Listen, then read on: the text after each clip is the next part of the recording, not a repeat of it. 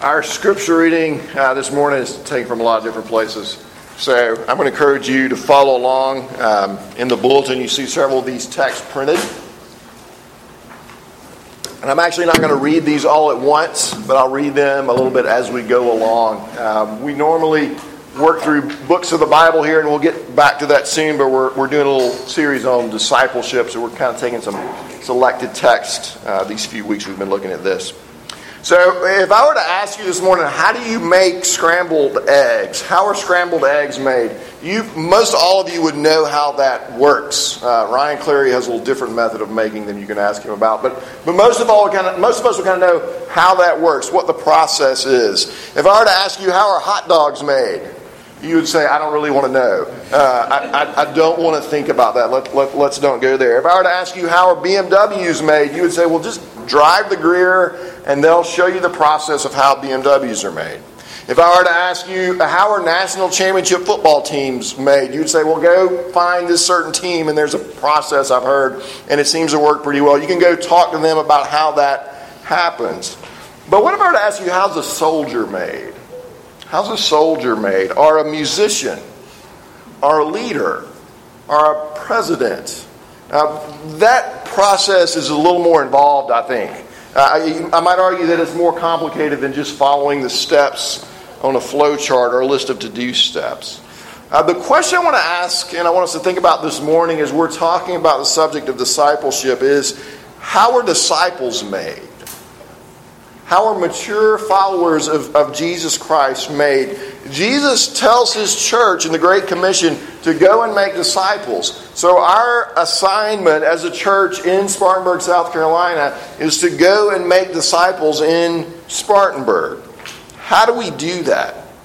What does that look like? That's what we're going to think about this morning. And I'm going to suggest 4 ways, and I'm drawing on these from a book called The Vine Project, our strategic planning team has been working through. But the 4 ways are this: proclamation, prayer, people, and perseverance. Proclamation, prayer, people, and perseverance. So let me pray for us, and then we'll start looking at some of these texts and thinking about this. Let me pray. Father, this is your word that we're about to read, and so I pray that we would treat it with reverence, that we would treat it with hope, that we would look at it expectantly. Father, we pray that you would work through your word and through the explanation and proclamation of your word this morning. Holy Spirit, that you would be with us and that you would open our hearts and our eyes and our minds to understand and to grasp and to believe these things that we read in your word. We pray it in Jesus' name. Amen. So first of all, I want to talk about proclamation. Look in your bulletin. The first text is taken from Matthew 28. Matthew 28. And Jesus came and said to them, all authority in heaven and on earth has been given to me. Go therefore and make disciples of all nations, baptizing them in the name of the Father and of the Son and of the Holy Spirit, teaching them to observe all that I have commanded you. And behold, I am with you always to the end of the age. And then from Romans chapter 10.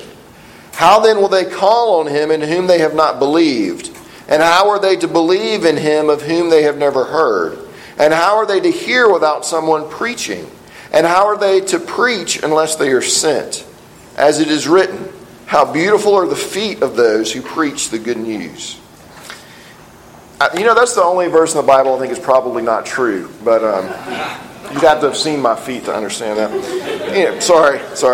2 Timothy, some of you are just now getting it. 2 Timothy 3.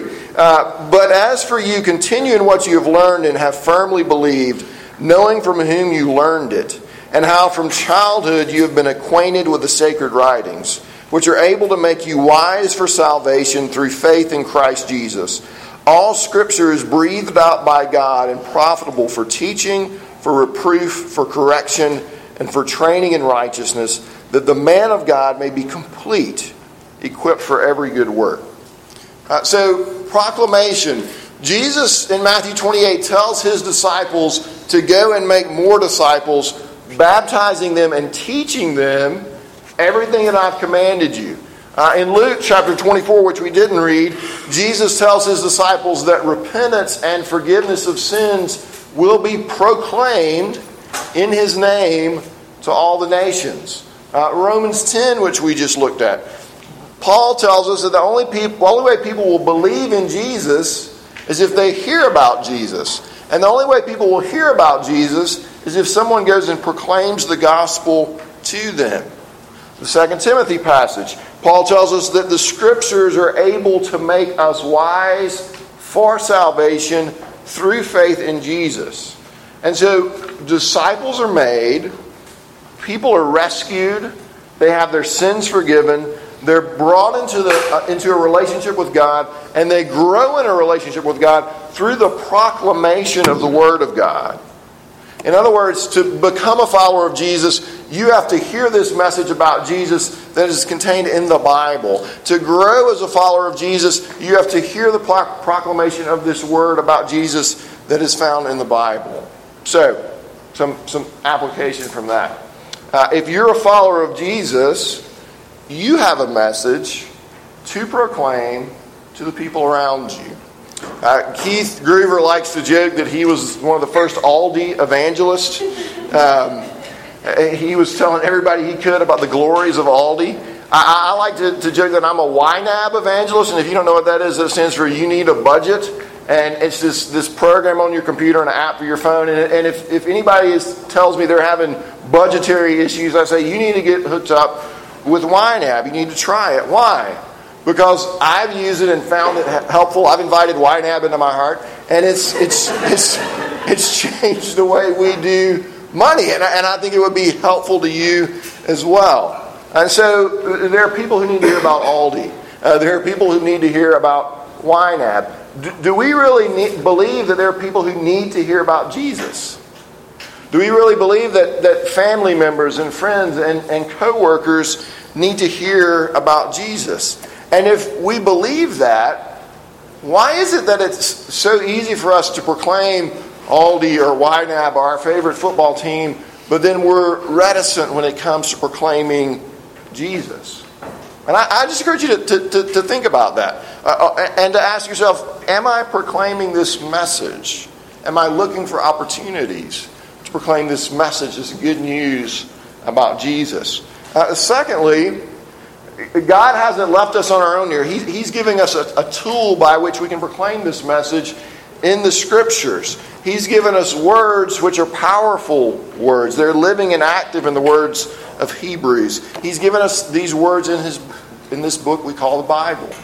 The prophet Jeremiah talks about eating the Word of God even, because it is such a powerful thing that he's got to get this in him. He's got to ingest it so that he can speak this Word out to others. God has given us these words, these powerful words that talk about how we can become followers of Jesus Christ. They talk about how we can grow in faith as followers of Jesus Christ.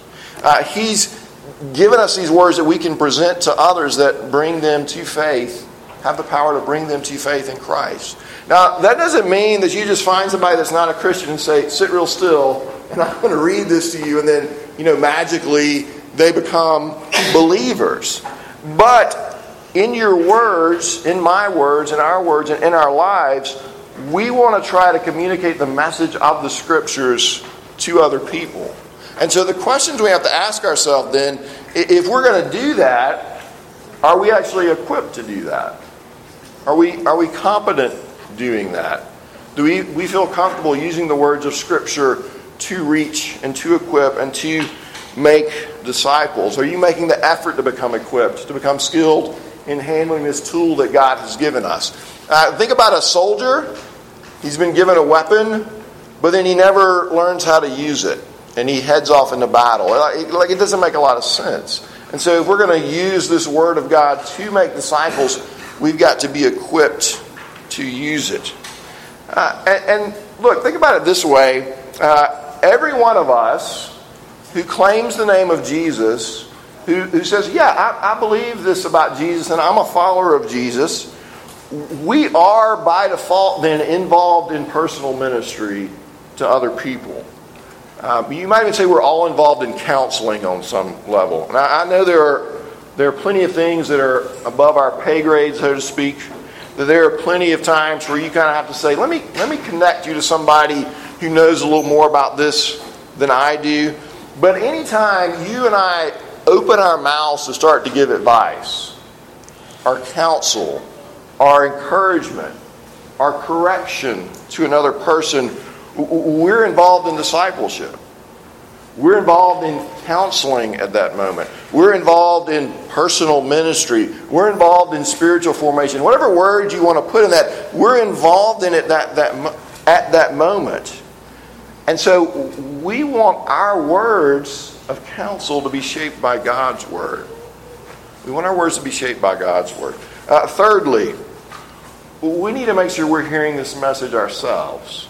We need to make sure we're getting this message of the Bible into us. You know, what if Keith said, you got to go to Aldi, you got to go to Aldi, you got to go to Aldi, and then every time I went into Bilo, Keith Gruber was in Bilo. All right? I was like, wait a minute. Like, something about this doesn't seem right. And what if I told you YNAB is the greatest thing ever? Then you found out that your preacher is $200,000 in debt because he doesn't even have a budget. You're like, well, wait, what is this YNAB thing you keep telling me about? If we're going to proclaim the message of the gospel in word and in deed, we've got to be being shaped by the message of the gospel ourselves. We have to do what I was saying earlier about Jeremiah. We have to eat this word. We have to digest this word and get it into us. Now, how do we do that? What does that look like? It looks like what you're doing right now. It looks like Sunday after Sunday sitting under the proclamation of God's word and praying that God would use that.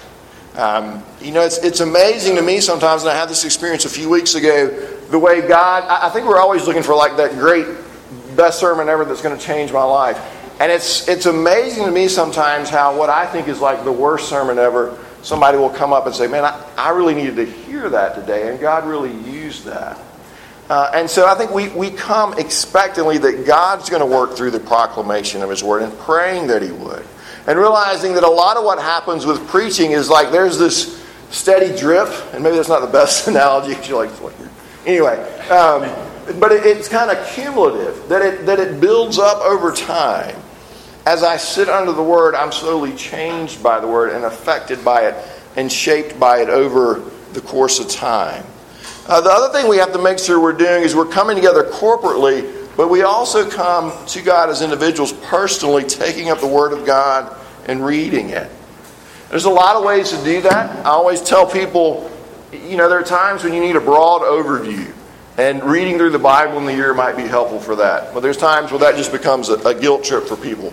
And so maybe that's not the best thing for you to do. There are times when you need a more intimate look into the Word of God. And so you take something devotionally and you read through that and you meditate on that and you pray through that. And Martin Luther and Tim Keller both have little helpful guides to doing that, as using your scripture reading as an actual springboard to prayer.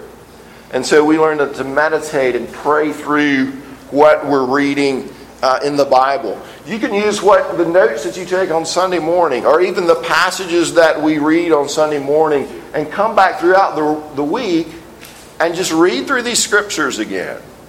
Right? You don't have to read. It's not required that you read something new every day.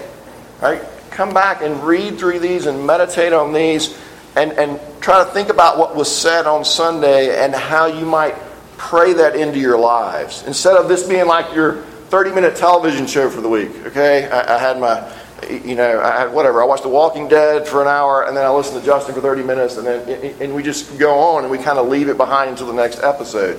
To actually come back to this, as it were, and watch it again. Read through the scriptures and think about these things again.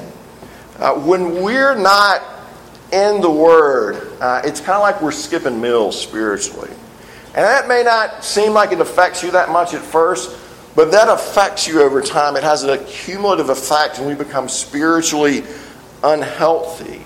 And I think it's easy to neglect this, and we mentioned this last week, because there's no real dopamine hit when you open the Bible and read it. Right? It's not like checking the stocks or checking the scores or checking Facebook. We don't have that instant gratification. And so I think we need to be wise about that, and also to confess that to God and to confess that struggle to Him. That, Lord, these other things really are more interesting to me than reading the Bible for 15 minutes. And would you help me with that? I know that's not how it's supposed to be, but that's where my heart is. And so would you change that and give me a real desire for your word and to read it and to meditate on it. Other ways, you don't have to do this by yourself all the time. Go to a community group. Get involved in a small group Bible study, but find ways to get the Word of God into your life, because we have to be changed by this message ourselves. All right. Proclamation. Disciples are made by proclamation of the Word of God. Secondly, disciples are made by prayer. Now look at your scriptures again. This is the fourth one on the page. From Mark chapter 4. And he said, "The kingdom of God is as if a man should scatter seed on the ground. He sleeps and rises night and day, and the seed sprouts and grows, he knows not how. The earth produces by itself first the blade, then the ear, then the full grain in the ear. But when the grain is ripe, at once he puts in the sickle, because the harvest has come." And then 1 Corinthians 3, "What then is Apollos? What is Paul? Servants through whom you believed, as the Lord assigned to each. I planted, Apollos watered, but God gave the growth. So neither he who plants nor he who waters is anything, but only God who gives the growth." Colossians 4, "Continue steadfastly in prayer, being watchful in it with thanksgiving. At the same time, pray also for us, that God may open to us a door for the word to declare the mystery of Christ, on account of which I am in prison, that I may make it clear which is how I ought to speak." So, as we're proclaiming the Word of God, we're like a farmer who's scattering seed. And the Word takes root and grows in people's heart, because God, by His Spirit, works in and through His Word to give that growth. God's Spirit works to create openings in people's hearts, softenings in people's hearts, so that Word can be implanted and grow. And so we plant and we water, but God gives the growth. So what should that lead us to do? Nothing. As you read through the Acts of the Apostles, they are praying constantly. They are proclaiming the message of God, but they are praying constantly that God would work and cause His Word to be effective. And so God is sovereign, but He's so planned it that the proclamation of His Word is given power. It is activated, as it were, by the prayers of His people. And that's really interesting to think about. When you're going to get a lot of pool analogies today, because I just opened our swimming pool.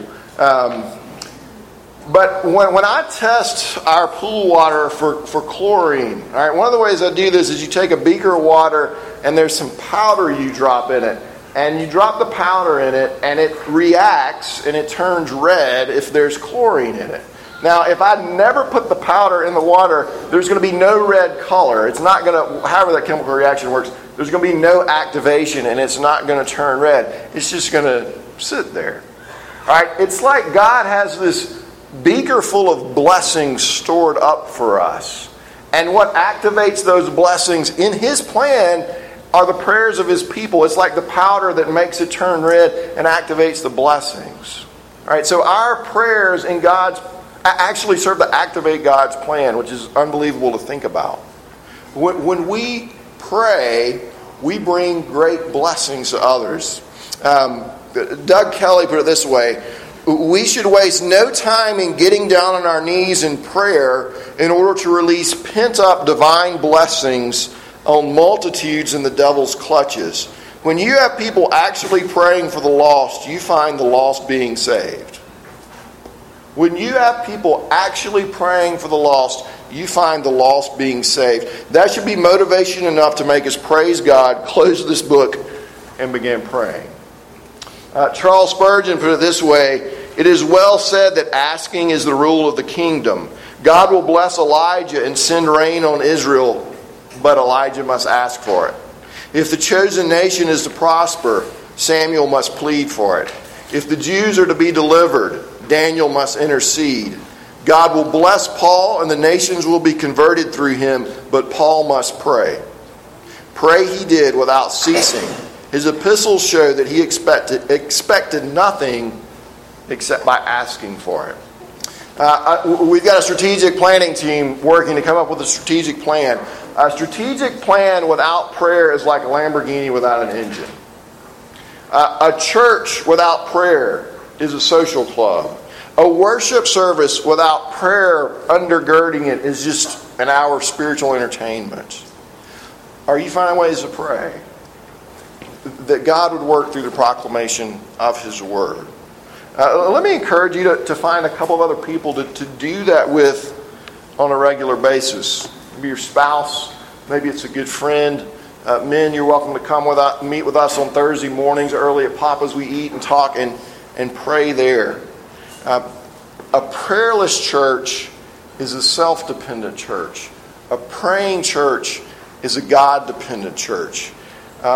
I like us, and we've got a lot of really gifted people in this room, but I'd still rather depend on God than depend on us. Prayer is us actively depending on God. So proclamation, prayer, and then maybe the obvious one, people. Well, look at the next three passages. 1 Thessalonians 2. But we were gentle among you like a nursing mother taking care of her own children. So being affectionately desirous of you, we were ready to share with you not only the gospel of God, but also our own selves, because you had become very dear to us. 1 Thessalonians 4. We urge you, brothers, admonish the idle, encourage the faint-hearted, help the weak, be patient with them all. Philippians 3. Brothers, join in imitating me, and keep your eyes on those who walk according to the example you have in us. God uses people to bring the message of the gospel to other people. God uses people to preach and to teach and to counsel and to pray. And every one of us is called to ministry in one form or the other. God, and you may be like, oh, not me. God, yes, God can use you. God used Moses, who was an exiled murderer. And God used Gideon, who was fearful. And God used David, who was a shepherd boy with no military experience, to kill Goliath. And God used Peter, who denied Jesus. And God used Paul, who persecuted the church. And so He can use you and me. God is calling every one of us to be intentionally and thoughtfully involved in this process of discipleship. Now, that doesn't mean we're all called to be preachers or elders or Sunday school teachers or lead a community group. But I know this for sure. He's called us all to always be ready to give a reason for the hope that's within us. And He's called all of you who are parents, I know for sure He's called you to disciple your children. And the reality is you're kind of doing that whether you're being thoughtful or not. You are discipling your children. You just may not be thinking about it. So be thoughtful about it, because you all know the ways that your parents have shaped you, both in ways you like and in ways you don't like. But there were shaping influences going on. You were shaping your children as well. Be thoughtful about that process. I think it's important to remember this too, that discipleship is not just the communication of information. There's a lot that's caught and not just taught. If you want to learn about fly fishing, right, you can go read a book about it, and that's helpful. That'll get you started. But if you really want to know how to fly fish, you go get Philip Swicegood to take you fly fishing and show you how to do it. Or evidently, Thomas White is pretty good at this too, if that picture on Facebook is to be believed. But these are people that you can actually go with them and be discipled by them in fly fishing. If Keith really wanted you to go to Aldi, he would offer to go with you to Aldi and teach you how to do the stupid quarter in the shopping cart exchange thing that confuses the new people every time. Like, there's things we do more than just communicating information in order to disciple people. And so we are discipling others with our lives. We need to be thoughtful about that.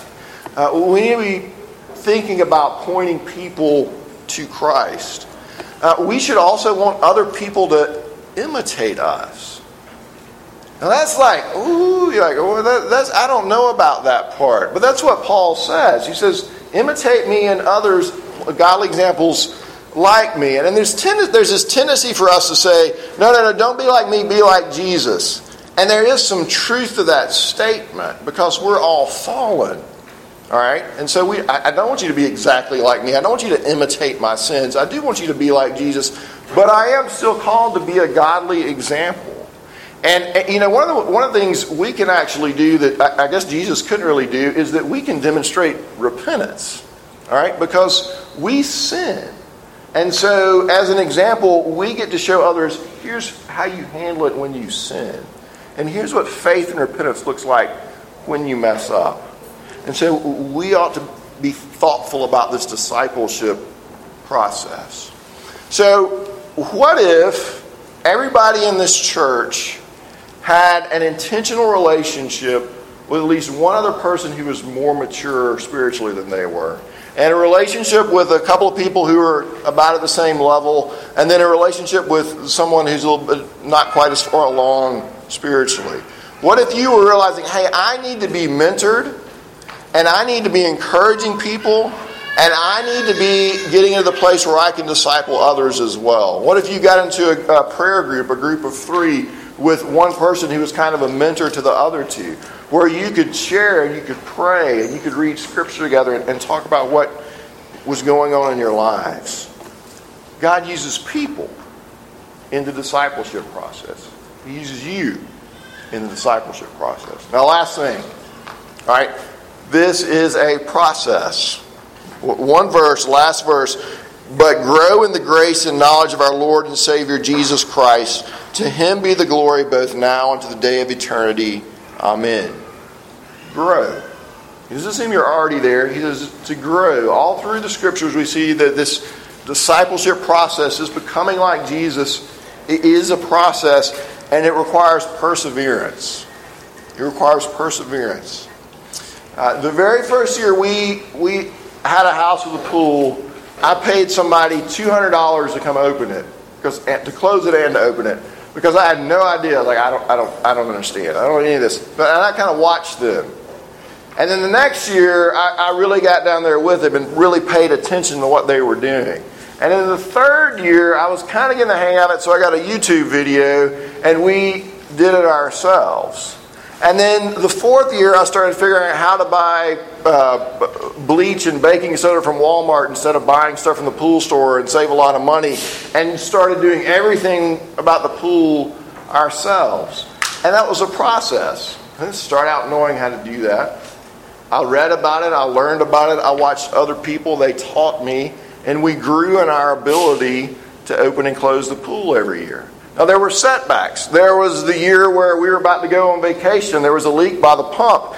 And I didn't have time. I didn't want to wait another day to get the part to fix the pump. And so I said, we'll just turn the whole thing off and it'll be fine when we get back. And it was 103 every day the week we were gone. And we came back, and our swimming pool, I'm not exaggerating a bit, was completely black. It was completely black, and I thought I filled it. And so I went and bought a bag of shock, and I just like one of the tiny ones, and I threw it in there just to see what would happen. And no joke, it like made this little yellow mushroom cloud, and then it sucked back up completely. And it was $130 of chemicals later. We had blue water again. So this is, and hopefully that'll never happen again. But what I'm saying is this has been a process where we're growing in our ability to do this. But there have been like giant screw-ups along the way. Discipleship is like that. It's a process. You are going to grow in grace, but there may be giant screw-ups along the way. All right, and Jesus works in and through all of that. Discipleship takes perseverance. You'll have setbacks. The people you're discipling will have setbacks. You have to be ready for all that. It takes perseverance. The Scripture tells us, persevere, grow, fight the good fight, work out what God is working into you, discipline yourself for godliness. So proclamation, how are disciples made? God makes disciples through us, through proclamation and prayer and people and perseverance. Those are the ingredients that God uses. Isn't that amazing? that God would use me, that God would use you to disciple others, to make disciples? Isn't it amazing that God would use us to help people see the world the way it's supposed to be seen?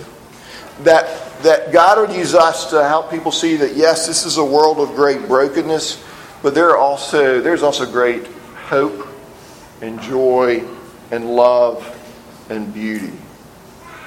And we get to help people see that, to see the world as God intends the world to be seen.